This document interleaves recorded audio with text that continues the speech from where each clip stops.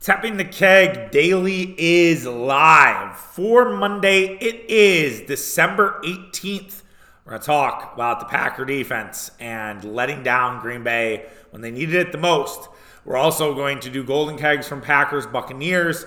We are also going to talk about the Milwaukee Bucks turning the corner at the right time. And then lastly, we'll talk about Marquette getting ready for the Big East schedule. Before we get going, just a reminder, social media, Tapping the Keg on Twitter. We had a nice little tweet, I guess it's still called a tweet, an X, go viral for our standards about, I used Taylor Swift.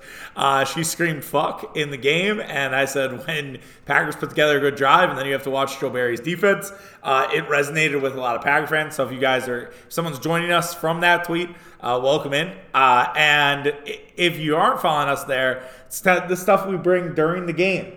Also, we have the Instagram, Tapping the Keg Sports, Tapping the Keg Sports on TikTok as well, and also on Facebook. So make sure that you're connected all the places. Hope you guys are having a great holiday season. Hope you guys are spreading the good word of Tapping the Keg at your holiday parties.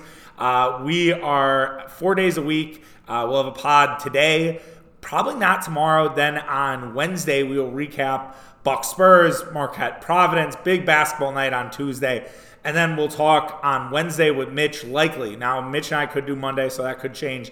And then we will have a pod on Friday, getting you ready for a holiday weekend, recapping Bucks Magic and everything else. So, Marquette, Georgetown, it'll be a big preview pod weekend for Friday, and that will be the show.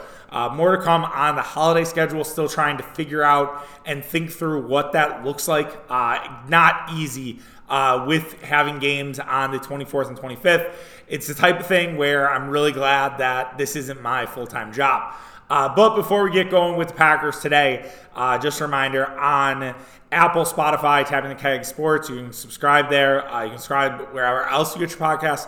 We should be there. If we're not, please let me know. I'm happy to look in and investigate and add our RSS feed to a podcast platform that you are listening to. All right, let's get into it. Let's rip off the Band-Aid and talk about this Green Bay Packer defense. After the Green Bay Packers had beat the Detroit Lions, the Kansas City Chiefs, and the then good San Diego Chargers, or Los Angeles Chargers for that matter, I think everybody was feeling good. Everybody's hopes were sky fucking high. There's no reason that they wouldn't be, right? The Packers were playing absolutely great football and were really looking like a team that was peaking at the right time. Looked like a team that could maybe challenge Detroit for the division. That would be the wild card team that nobody wanted to play. A certain podcast called them the most dangerous team in the NFL. But since then, the Packers have sort of fallen back down the hill. We've talked at great length throughout the year about the roller coaster that is this season. That because we have such a young team, it is not going to be a steady constant. And the level of expectation almost changes game by game because this team can really beat anybody and lose to anybody. I thought Tucker Kraft was poignant after the game, saying the only team that can beat the Green Bay Packers is the Green Bay Packers. He's absolutely right. This was one of the few games where the Packers did get their asses kicked, but they got their asses kicked on one side of the ball. But Kraft is right that the Packers have had so many self-inflicted wounds throughout the season. And again, I think that is a young football team. I think last week it was a team that was coming off the hangover of winning some massive football games and couldn't exactly handle the spotlight and handle the big pressure and the big lights of it all.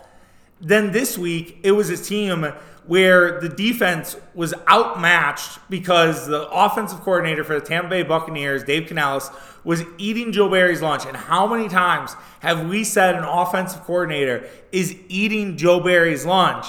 But he had a fucking feast. He had a holiday lunch. He had like whatever's catered, whether it's Jersey Mike's, whether it's Chipotle. He ate the whole goddamn thing. And Joe Barry absolutely reared his head at the wrong time. This was the wrong time for Joe Barry to look like a disaster. And you're like, well, you can't exactly blame the defensive scheme. You absolutely can't. What Baker Mayfield did against zone defenses makes you want to punch a hole in the wall. Baker Mayfield abused the Packers zone defense, and Green Bay didn't do shit about it. They did not make one single fucking adjustment. They stayed in zone. They trusted their zone instead of trying something else, instead of bringing pressure to Baker Mayfield, instead of, adjusting their scheme. They decided to stick with their scheme, and their scheme got absolutely ripped to shreds to the tune of 34 points, where Tampa Bay, a NFC South team, arguably one of the worst conferences, if not the worst conference in the NFL, came into your house in December and beat your ass. And it was mostly on the defense. And it is infuriating. It is disrespectful as fans to watch this type of thing from Green Bay. It's absolutely garbage. And I know that you are all mad today. I know that you are starting your last week of work, or some of you might have off, but to do credit to you, are just livid because you had to watch this football game. This was the type of football game that makes you not want to watch football the rest of the day. And I'll be honest, I didn't watch a ton. I kind of had my eyes on Dallas, Buffalo, a little bit on the red zone, but the game was trash. I didn't watch it. I watched maybe the very end of Ravens Jaguars, but I didn't really care at that point because this game had sucked the life out of me. Joe Barry had sucked the life out of me. How many fucking times do we have to go through this same Joe Barry song and dance? Last year, when they got torn up by Philadelphia, and they were on an entirely different level, when Philadelphia just went up and down the field all goddamn game long, and Shane Steichen, at the time, now Colts coach, was abusing Joe Barry, and the Packers were 4-8 at that point. There was no call for change. It seemed like the obvious time, and it didn't happen. And then the Packers would wail off 4 straight games before they lose to Detroit, and Joe Barry keeps his job.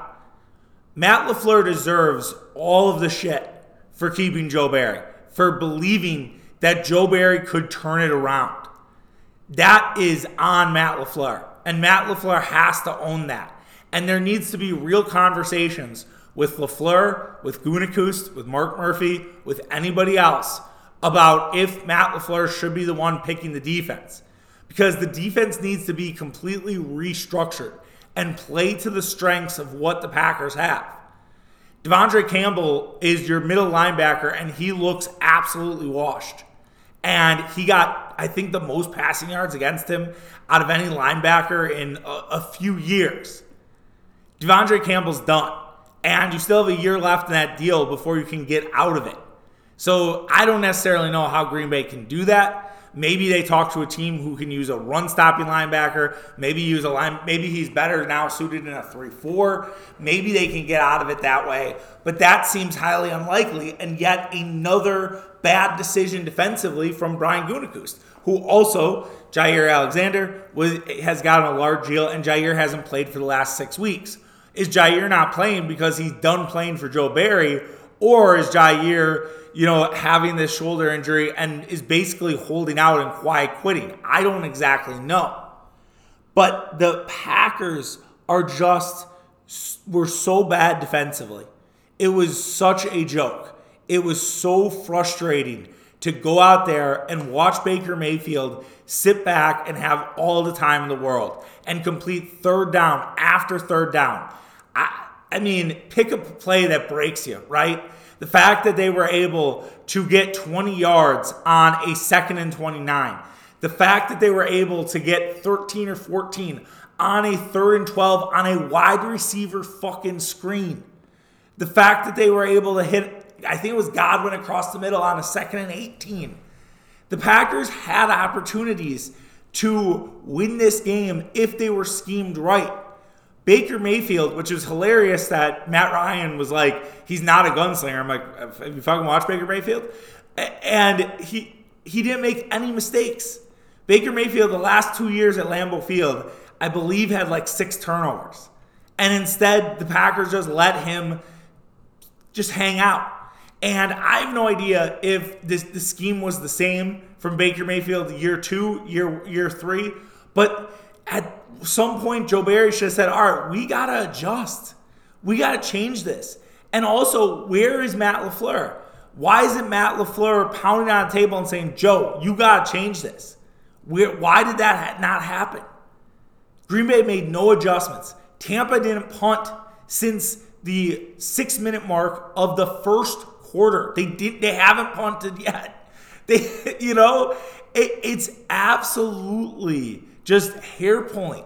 And Joe Barry should not have a job. I understand it's Christmas. I understand that firing a guy before Christmas is tough, but that's the business. That's what you sign up for. And Joe Barry hasn't done his job. And to save this season, you have to get rid of Joe Barry. If you're okay and content not making the playoffs, then fine, fuck it. Get rid of keep with Joe Barry. Enjoy getting your ass kicked by Carolina and Minnesota. But this Packers defense has become untrustworthy really overnight. Look at the fact that Tommy DeVito and Baker Mayfield looked like Pro Bowlers. And that's all you need to know. I'm going to talk about it in Golden Kegs, but I'll spoil it here. Fuck it.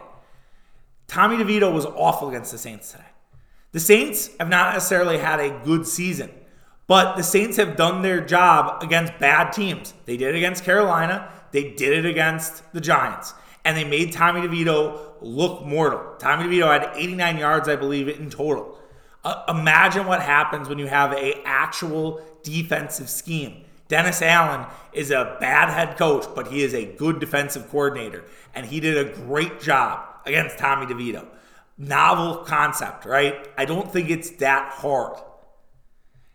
And the Packers right now, I believe, are 28th in DVOA.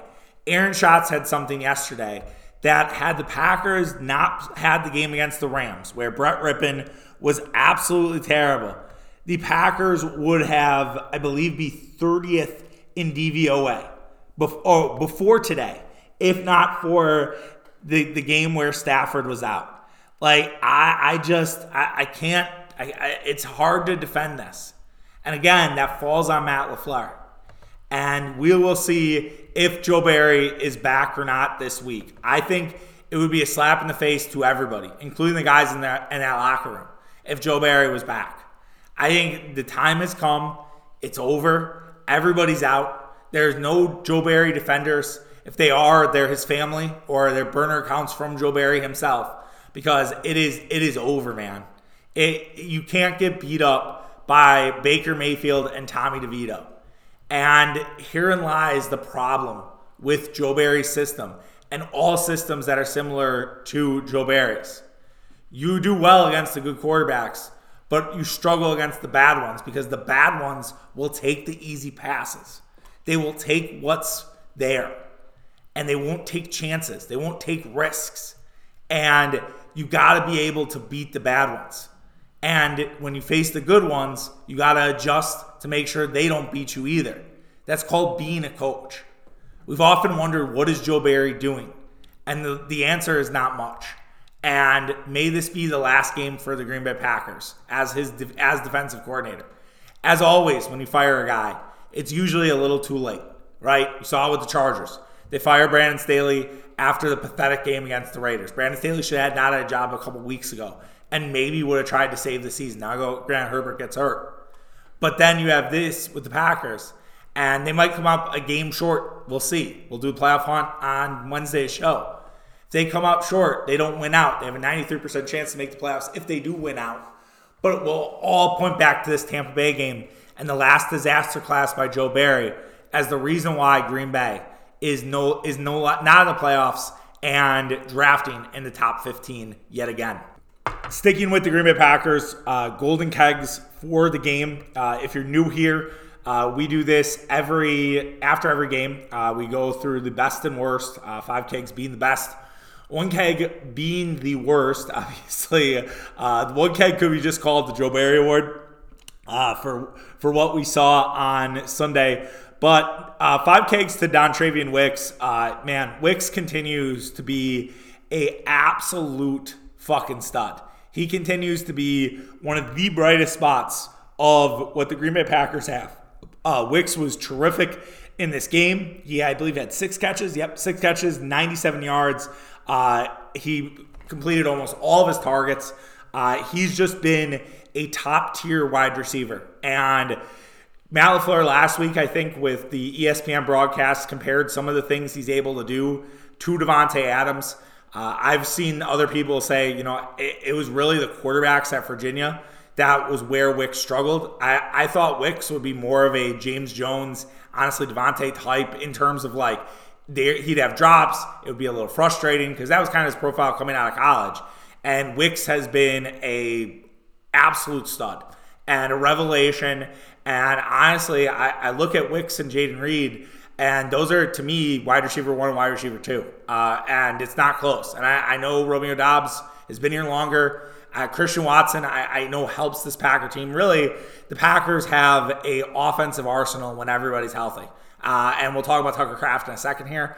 And I just think the Packers really have a bright future with all of these guys. And Wicks could emerge as maybe the best of all of the skill guys. I don't think that's outrageous. I don't think that is a hot take. I've been really, really impressed with Dontrevion Wicks and think that the sky really is the limit for him.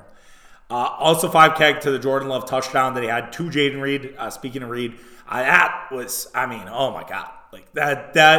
It might get lost in the shuffle because the Packers were losing. But I needed a cigarette after that. That was so sexual from Jordan Love. Moving, to his right, just delivers an absolute dot to Reed in the corner. Credit to Reed for keeping his feet in. Just an incredible play all around. Those are the type of plays where it just gets you giddy of what's next for Jordan Love. Now, there were some bad plays where his feet really weren't set. That 4th down decision, which we'll talk about here later on in the Golden Keg segment.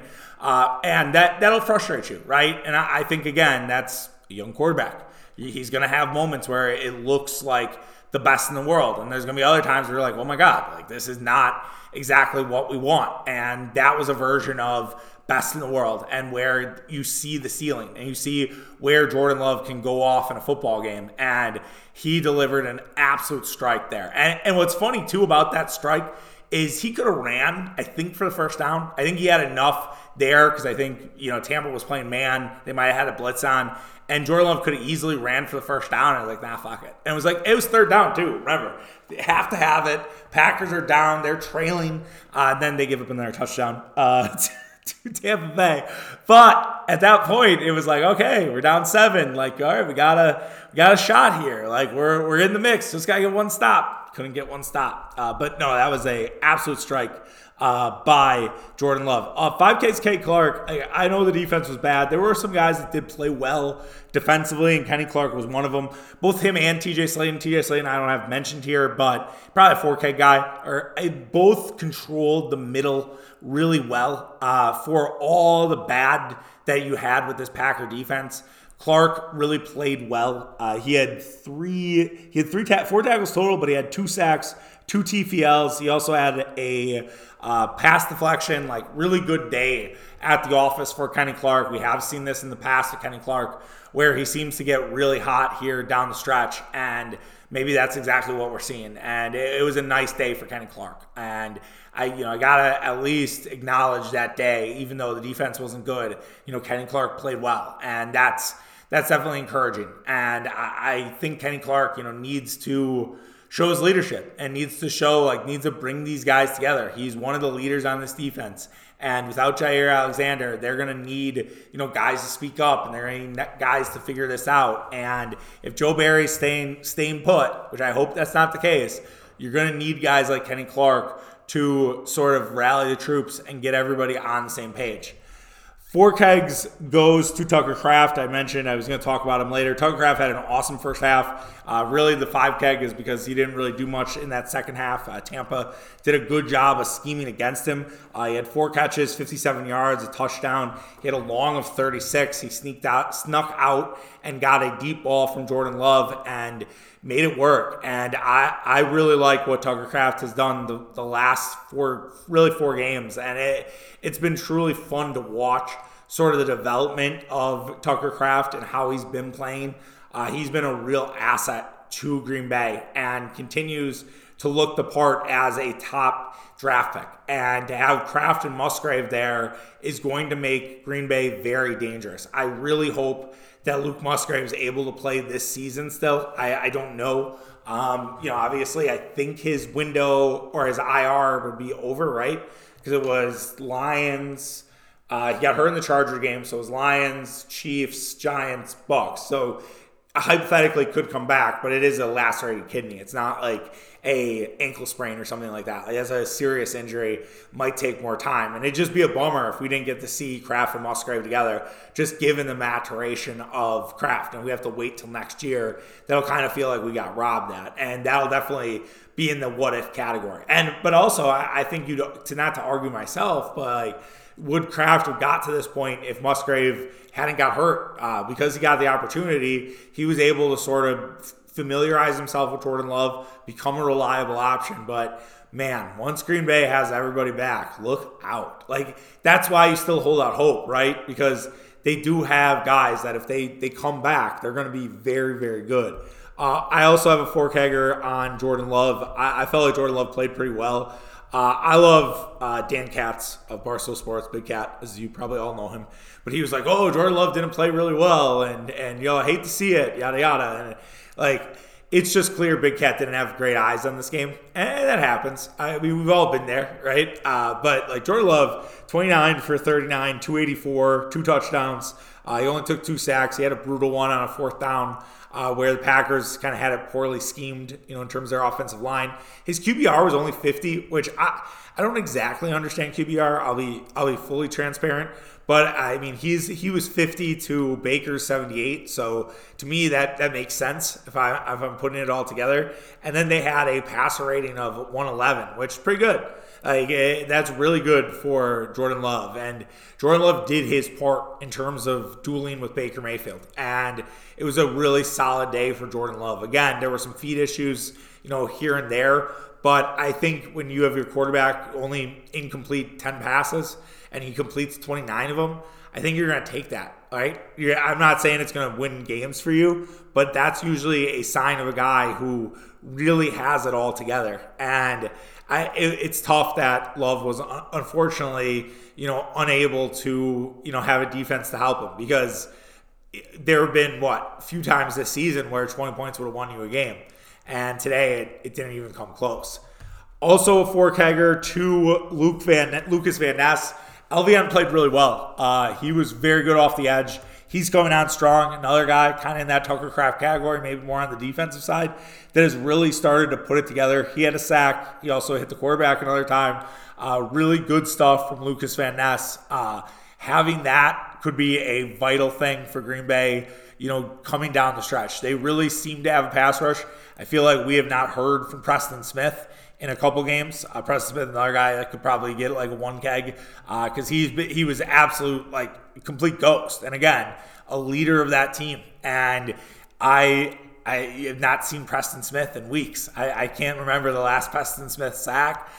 He's just been kind of a non-factor. And so Van Ness is coming on strong. Maybe more snaps for Van Ness, less for Smith. Well, we'll certainly have to see. 3 kegs to the decision to go for it on 4th down in the beginning of the game. Now, I know the Packers got fumbled. I missed that when I was talking about Baker Mayfield and turnovers. I forgot that we got a turnover. It happened so early, and then everything else went to shit. That was the only good thing you got from that defense, that I just memory hold that fumble. My bad. So the decision to go obviously was bailed out by that fumble, right? But had the fumble not occurred, you could assume Tampa would have scored, because Tampa scored every place else. I think that was the right call to go for it and not take the points. You're down 3-0 at that point. You could go up early. You could kind of establish the lead and establish the momentum. And you had a situation where I think just it was bad play calling. You were riding Aaron Jones for most of that drive. Then you give it up the middle 3 straight times, and then you pass it on 4th down. I hated that decision.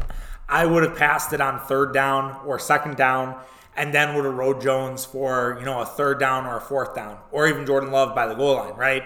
Could have done Aaron Jones for 3rd. He gets you a little closer. Jordan Love on a sneak gets you there for the touchdown.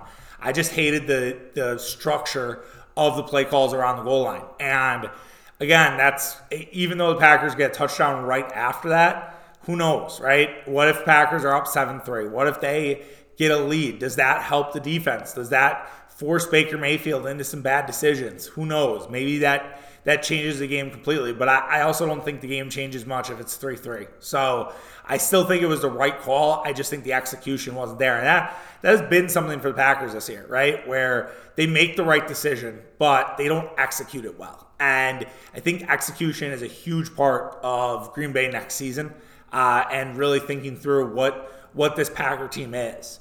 And another 3 keg to the remaining schedule. So the good of it is you get Carolina next week. Carolina beats Atlanta. I feel like that's huge, right? Now Carolina can say, all right, well, if we win one more, we don't have the dubious. We have to give up our number 1 spot. I still think that makes it difficult for the Packers, but I also think there's no way the Packers can come unfocused into this game after losing 2 straight to the Giants and Buccaneers. I think when I was worried about this game, I was worried about it, because I thought they'd beat the Giants and I thought they'd beat the Buccaneers. And so I thought, okay, wow, huge trap game, hungover, it's Christmas Eve, you want to be home with your family, the whole fucking gamut. But now I think they're going to be as focused as ever. I think that this is a get-right game for them, or should be a get-right game for them. And if they're able to win that, then it's a pseudo-playoff loser leaves town matchup with Minnesota. Minnesota defensively is incredible right now. Amazing what happens when you get a new defensive coordinator in there. Novel concept, right? Absolutely novel that you're able to bring in a guy like Brian Flores and he completely changes your defense. But he did give up a ton of points in the fourth quarter. So I will say, for as much praise as Brian Flores got on the internet on Saturday morning, he was getting his dick sucked. Like, there was just a lot there. And then he completely fell apart in that fourth quarter. So I don't know. And Jordan Love is a much better quarterback than Jake Browning. Maybe not much better, but he's a better quarterback than Jake Browning. And Jordan Love's seen this defense already, right? Not a lot of guys have seen the Brian Flores defense, for a second time.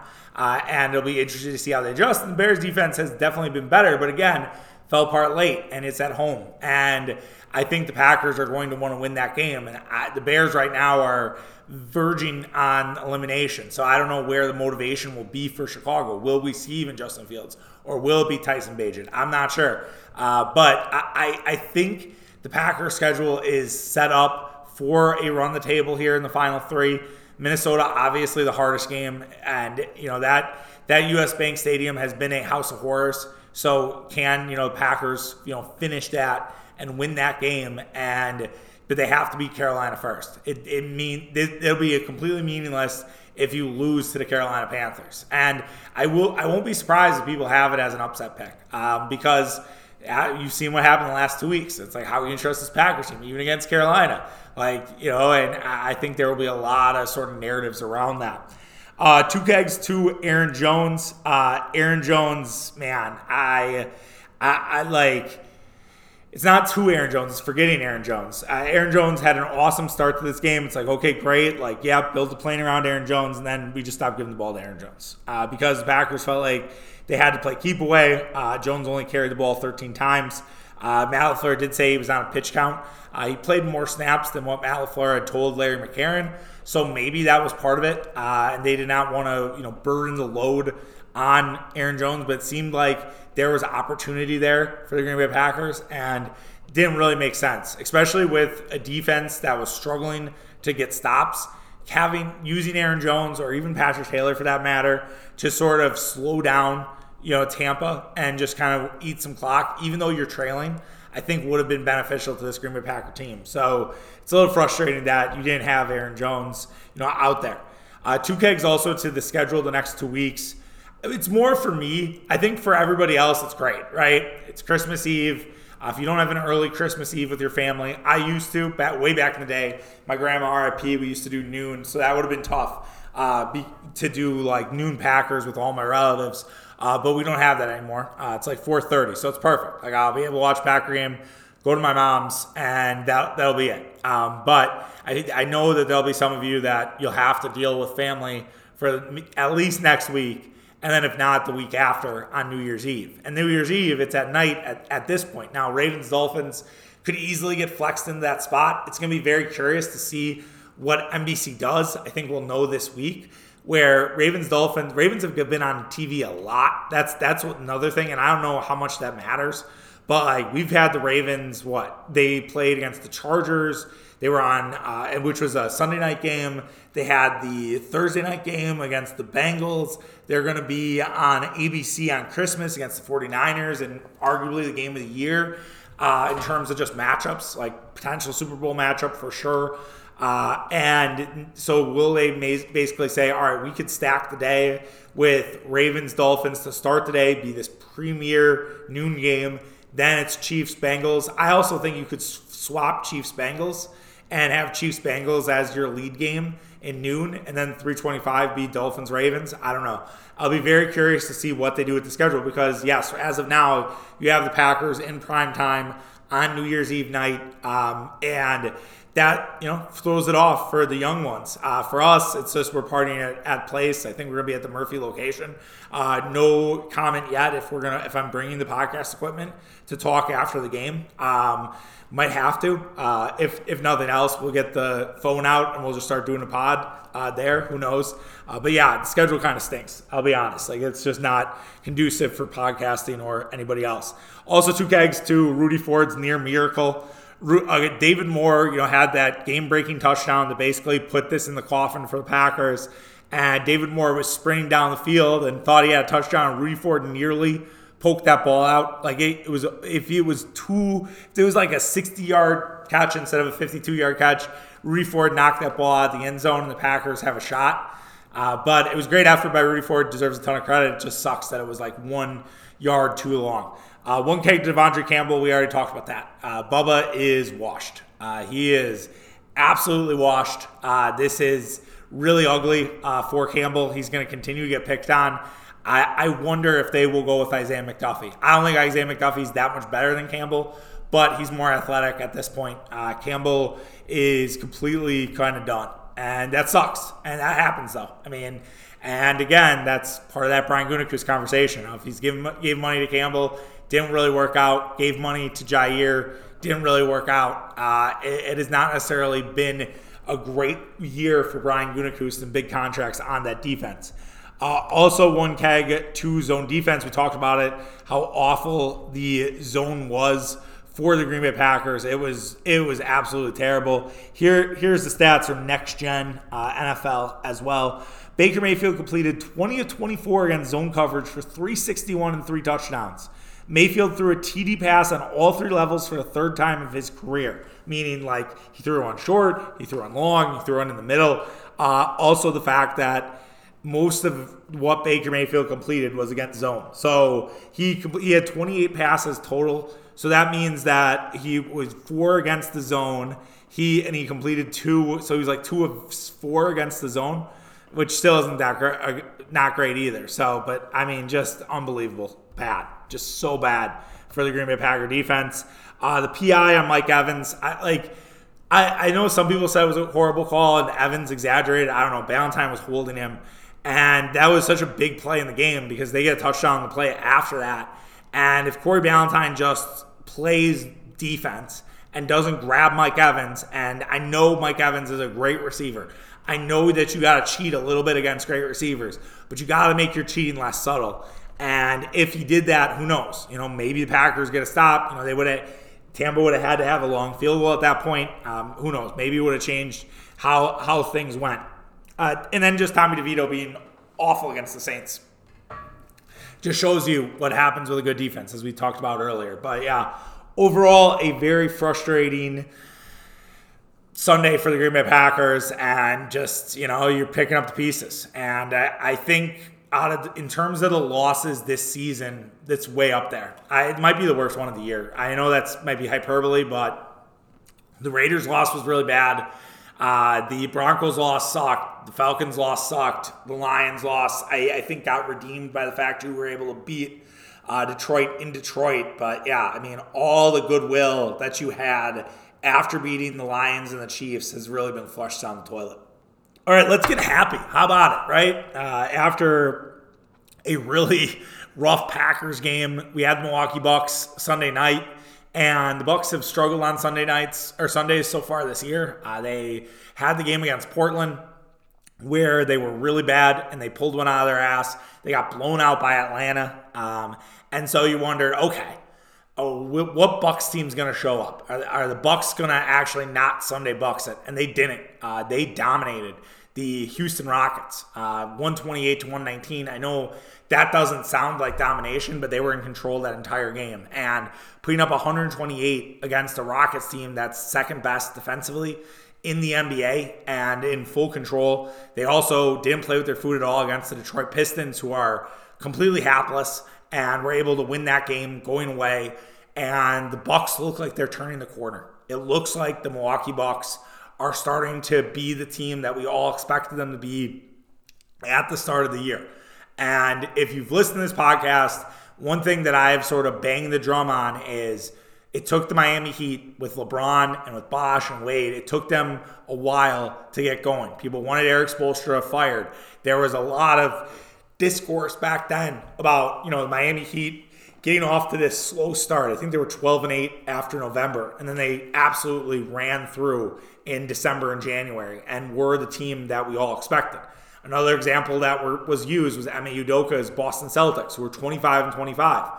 Defensively, they were great, but offensively, they were complete shit. And then the Celtics got absolutely red hot, bought in, and were one of the best teams, down the stretch and made it all the way to the NBA Finals. Adrian Griffin has unlocked things offensively for this Milwaukee Bucks team, and the Bucks have looked really good offensively. 140 points in back-to-back games. Then you have 128 against one of the best defenses in the NBA. The Bucks are just playing at another level offensively with Damian Lillard, Giannis, Chris Middleton, Andre Jackson Jr. we're talking about. They have looked like a well-oiled machine here really in the last 4 games. Even that Chicago game, which went to overtime, offensively the Bucks were good, and I defended that a little bit because I feel like Chicago has been better, right? They beat the Heat on the road. One game this weekend, they lost on a Jimmy Butler buzzer beater in their back-to-back against Miami, where it was like, oh, they're hungover, but they came all the way back to force that, and then Butler hit a shot at the end to beat them. But I think that this was such a good week for the Milwaukee Bucks, and I think the game ball stuff was a galvanizing moment. Was a moment to bring everybody together. The locker room seems extremely loose. The fact Giannis brought his kids on the bench. The fact that I saw one guy was like, the Bucks locker room sounds like a daycare center. I think that's cool. I think it's awesome that a bunch of kids are hanging out, whether it's Dame's kids, Giannis kids. I think Chris has kids too. Everybody's kids are just hanging out, having a good time in that locker room. I think that's important. I think that's part of the team bonding. That's part of the team unity. And it seems like these guys are really starting to figure out how to play with each other. And they knew that this was coming. They knew that this was a possibility.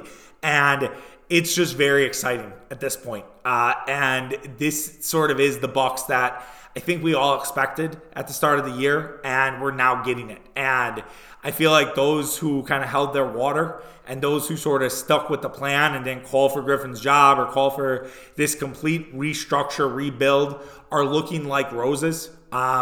It looked rough after that Indiana game, and I think that was, a point where we all sort of saw it as, and I'm saying the in-season tournament game, where we all thought, okay, maybe this team, is actually not what we thought they were going to be, and maybe they do need to move on, and maybe there is, change that's needed. And then the Bucks sort of, pulled it around. What a difference a week plus makes, right? And so I'm really impressed with what I've seen from the Milwaukee Bucks this weekend. And I realize that Detroit's not very good, but when I say not very good, I mean they're awful. I should even go as far to say they are completely one of the worst teams maybe ever in NBA history. But the fact is those teams have really played tough against the Bucks. The Bucks have made it hard on themselves. They did not at all. They were up by 21 at halftime, and they won going away. And so that to me is very important, for the maturation of the Milwaukee Bucks.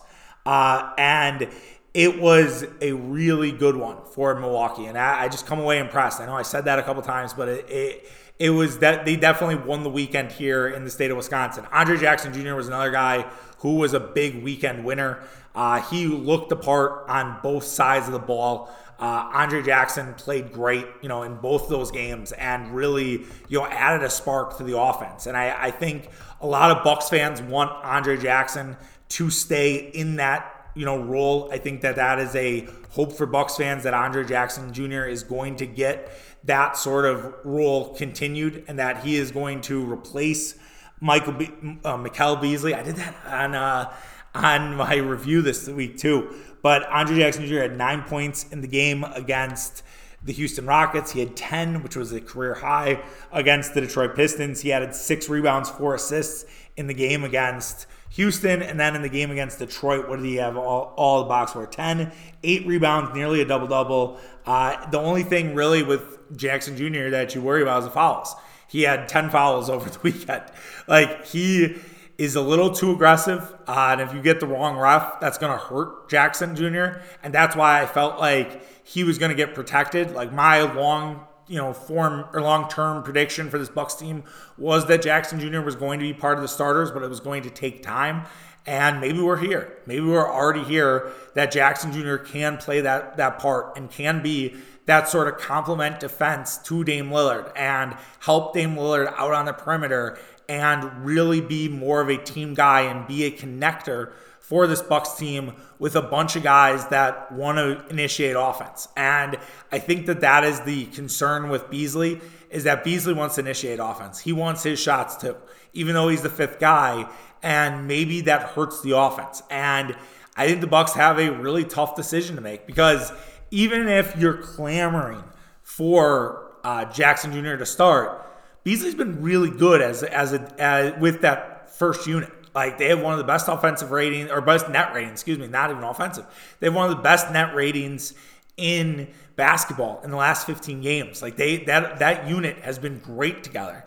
And as our guy Shaken, who I'm going to mention again about Dame Lillard here in a second, Shaken, talked about it on Friday's show about how Beasley gives a shit defensively. Even if people say, oh, he's not that good of a defender, he tries and he does as good as he can.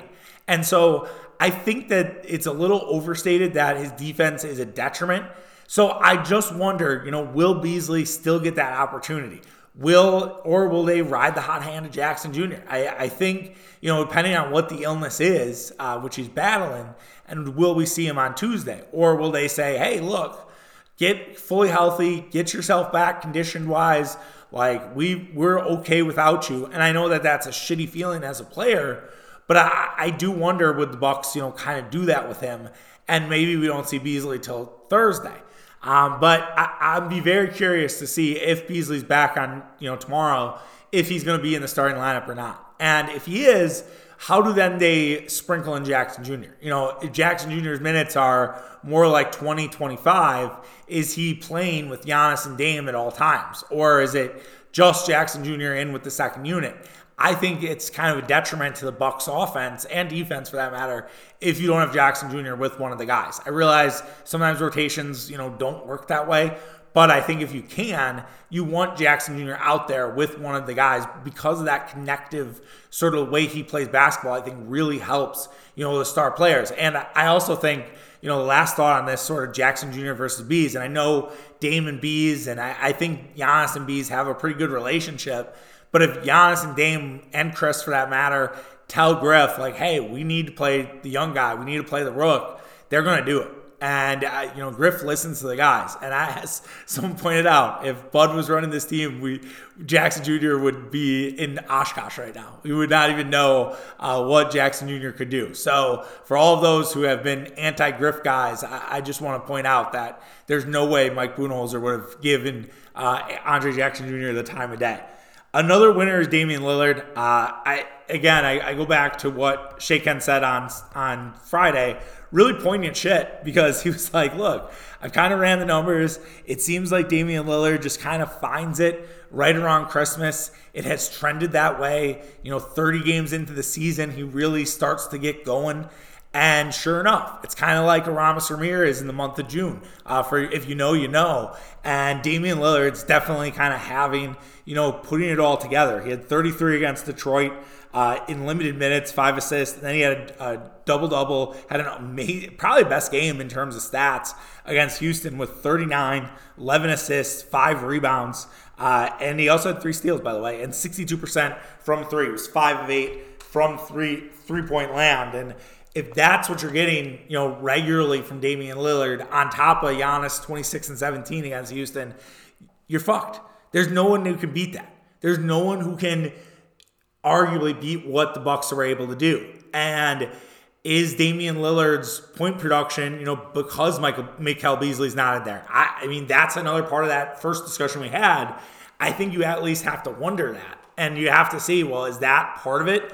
Or is it just Damian Lillard starting to be more comfortable in this offense? And I think it's maybe a little bit of both, right? And you're definitely seeing a comfort level for Dame Lillard that wasn't there 2 weeks ago, 3 weeks ago.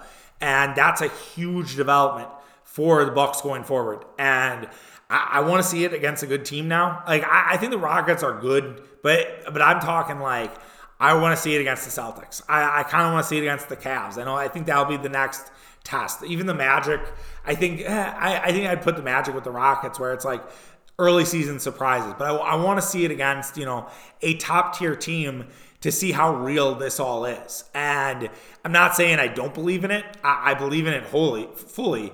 But I just want to see it now with, one of the better teams and see if Dame Giannis can be disconnected against, the best of the best in the NBA. That's kind of the next step for me in terms of really buying in. Another couple things on the Bucks. Chris went in the closer role in that fourth quarter against Houston. 20 points for Chris in that game where he really struggled. Like, he had a rough first 3 quarters and was like, oh, fuck, bad Chris night, which happens, right? Like, every guy has bad nights. And then he comes on really strong in that fourth quarter and really kind of found his spots and, finishes with 20 points in 29 minutes. And that's a really good day for Chris Middleton. And the box score looks a lot better than what it was on the court, right? And just had a great fourth quarter. And I think it was mentioned in the broadcast, like, each guy sort of took their turns and had their own quarters. And again, this is how you have a good team, is you have different guys and no one needs to be the man for an entire game. Sometimes you just are, right? When Giannis at 64, he was the man the entire fucking game. But there are some days where you don't need to necessarily be the man from start to finish. And that's what we saw against Houston on Sunday night. Bobby had a great game against Detroit. 31 off the bench is incredible. I mean, I know it's Detroit, but I mean, to be able to score 30 off the bench is something else. So credit to him. He's kind of came on strong too. I feel like, as people have said, he's heard the trade machine tweets. People have, put Bobby in that conversation. I just don't think that's happening. I think, again, he's gonna find his role with this team and figure out, where he fits in perfectly. And I think the Bucks will get there, once they have their bench fully back.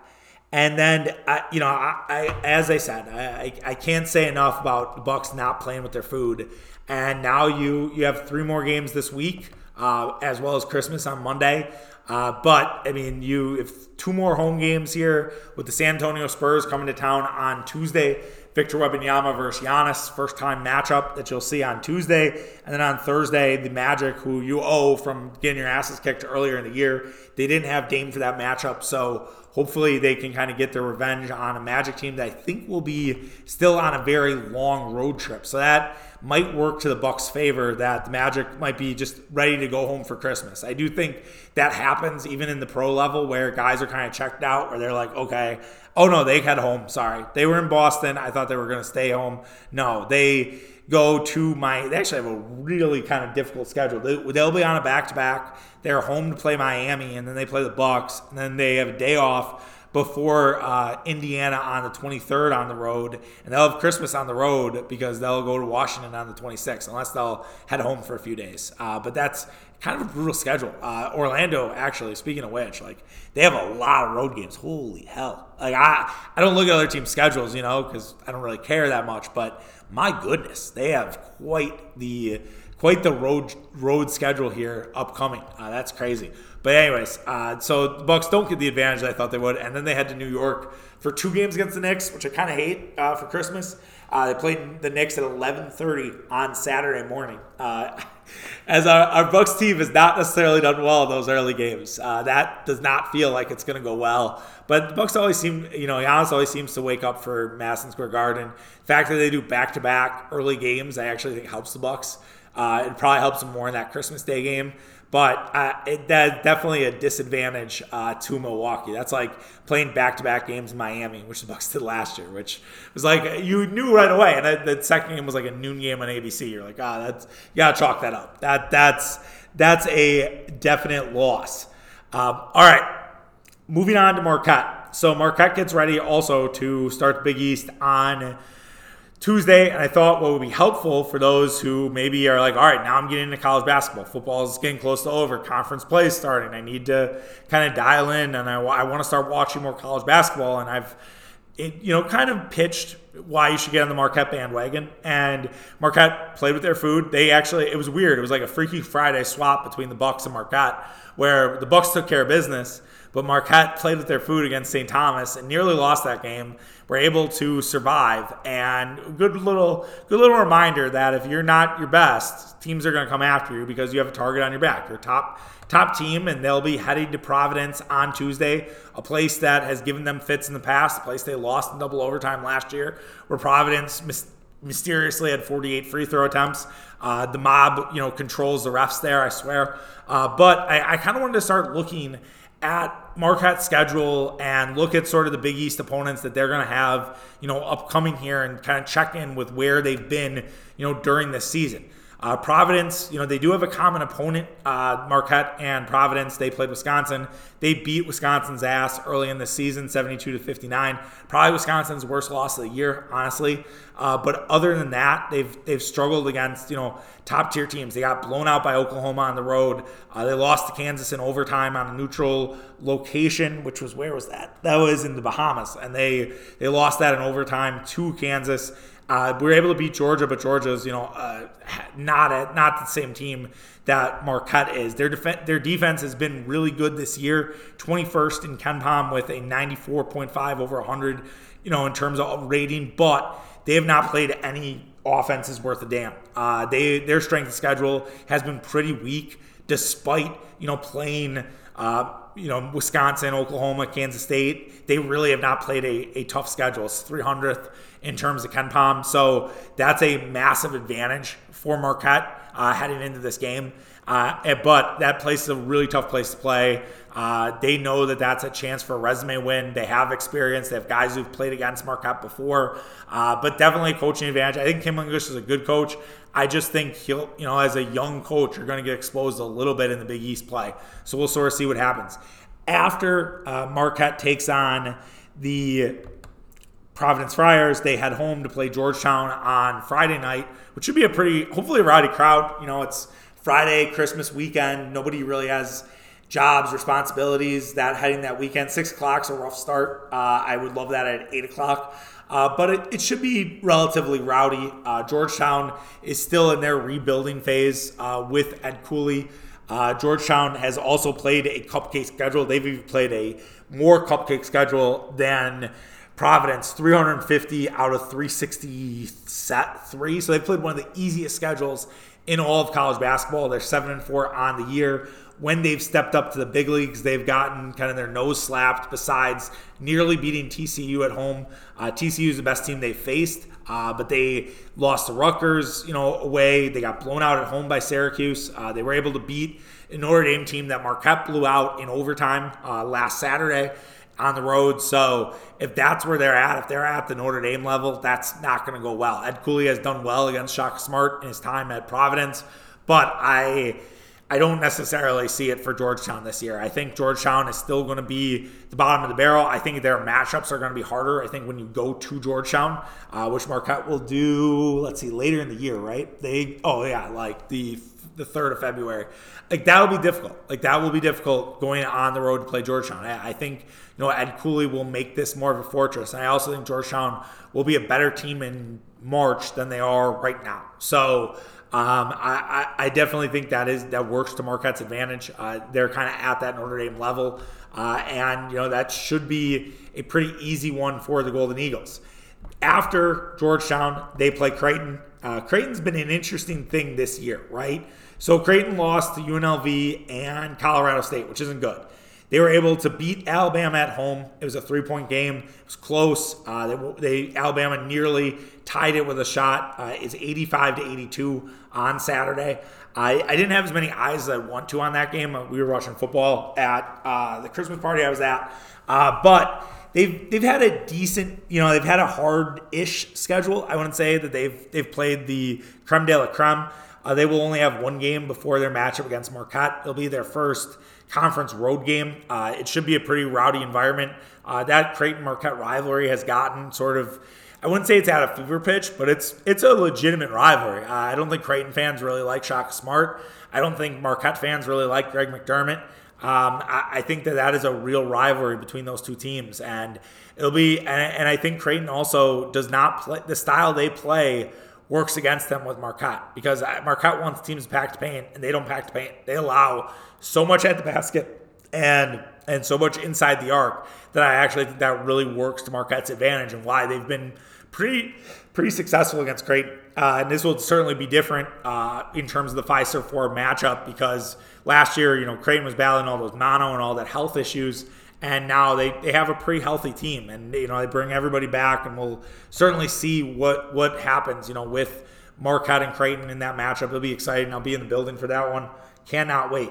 Marquette will have a week off before playing Seton Hall, and we won't do the entire Big East. We'll talk about the rest of it. We'll do the first 5. Seton Hall had a nice win against Missouri on the road on Sunday, actually, yesterday.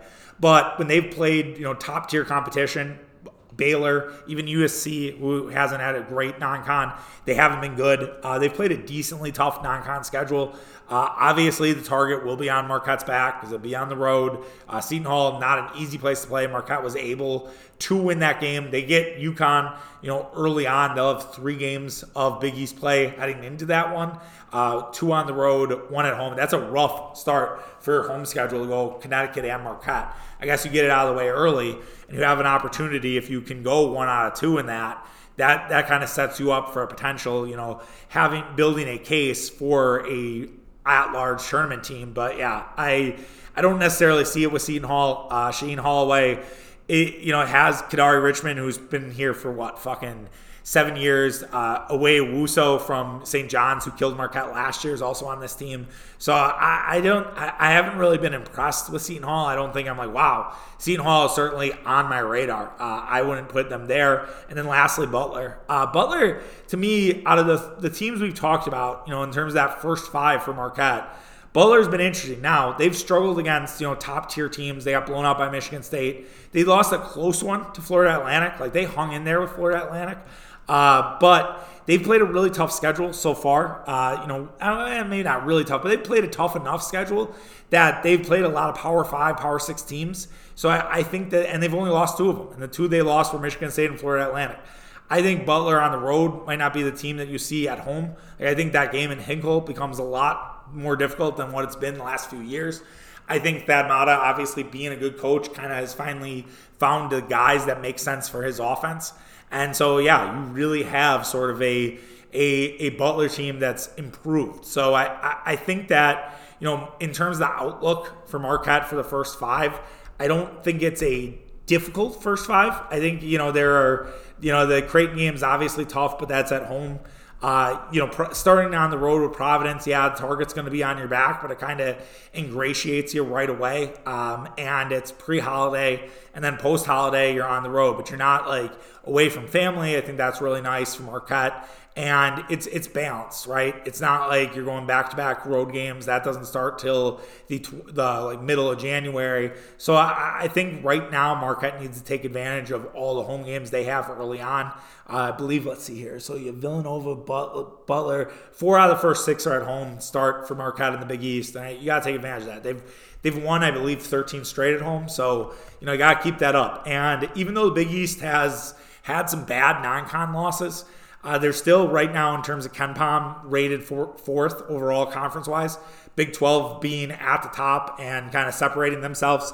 But the Big 10, SEC, and Big East are all kind of lumped in together. And they're kind of in that second tier with the Pac-12 and the ACC being underneath them. So it's kind of a three-tier thing. Big 12's on their own. Then it's the Big 10, the SEC, and the Big East all lumped in together. And then you have the Pac-12 and the ACC. So that that kind of, I think, from what I've seen this year in college basketball, that makes sense. I think I could say that pretty soundly. I will also say from a Marquette resume perspective, that Kansas win keeps looking fucking better. I mean, they beat Indiana on the road. They beat Connecticut at home too, right? That was a good win for them as well. That's Connecticut's only loss. Yep, that's correct. So, and then Purdue keeps winning. Purdue looks like the best team in basketball right now so far, college-wise. So that Marquette resume is just up, up, up. I know UCLA keeps losing, but still, I think UCLA, kind of like we just talked about with Georgetown, at a higher level, is going to get much better come February. So I think that win's going to look better as the year goes on. All right. That does it for today's show. Like I said, as long as Joe Barry has a job, we won't be here tomorrow. But if Joe Barry does get fired, we will. We'll probably have a special bonus pod tomorrow, or if Mitch wants to do today, Mitch and I will get on and chat it up. All right, take care, guys. Have yourself a good Monday. Sorry I got this up late. I hope you guys are okay with that. All right, take care. Have a good one. Bye.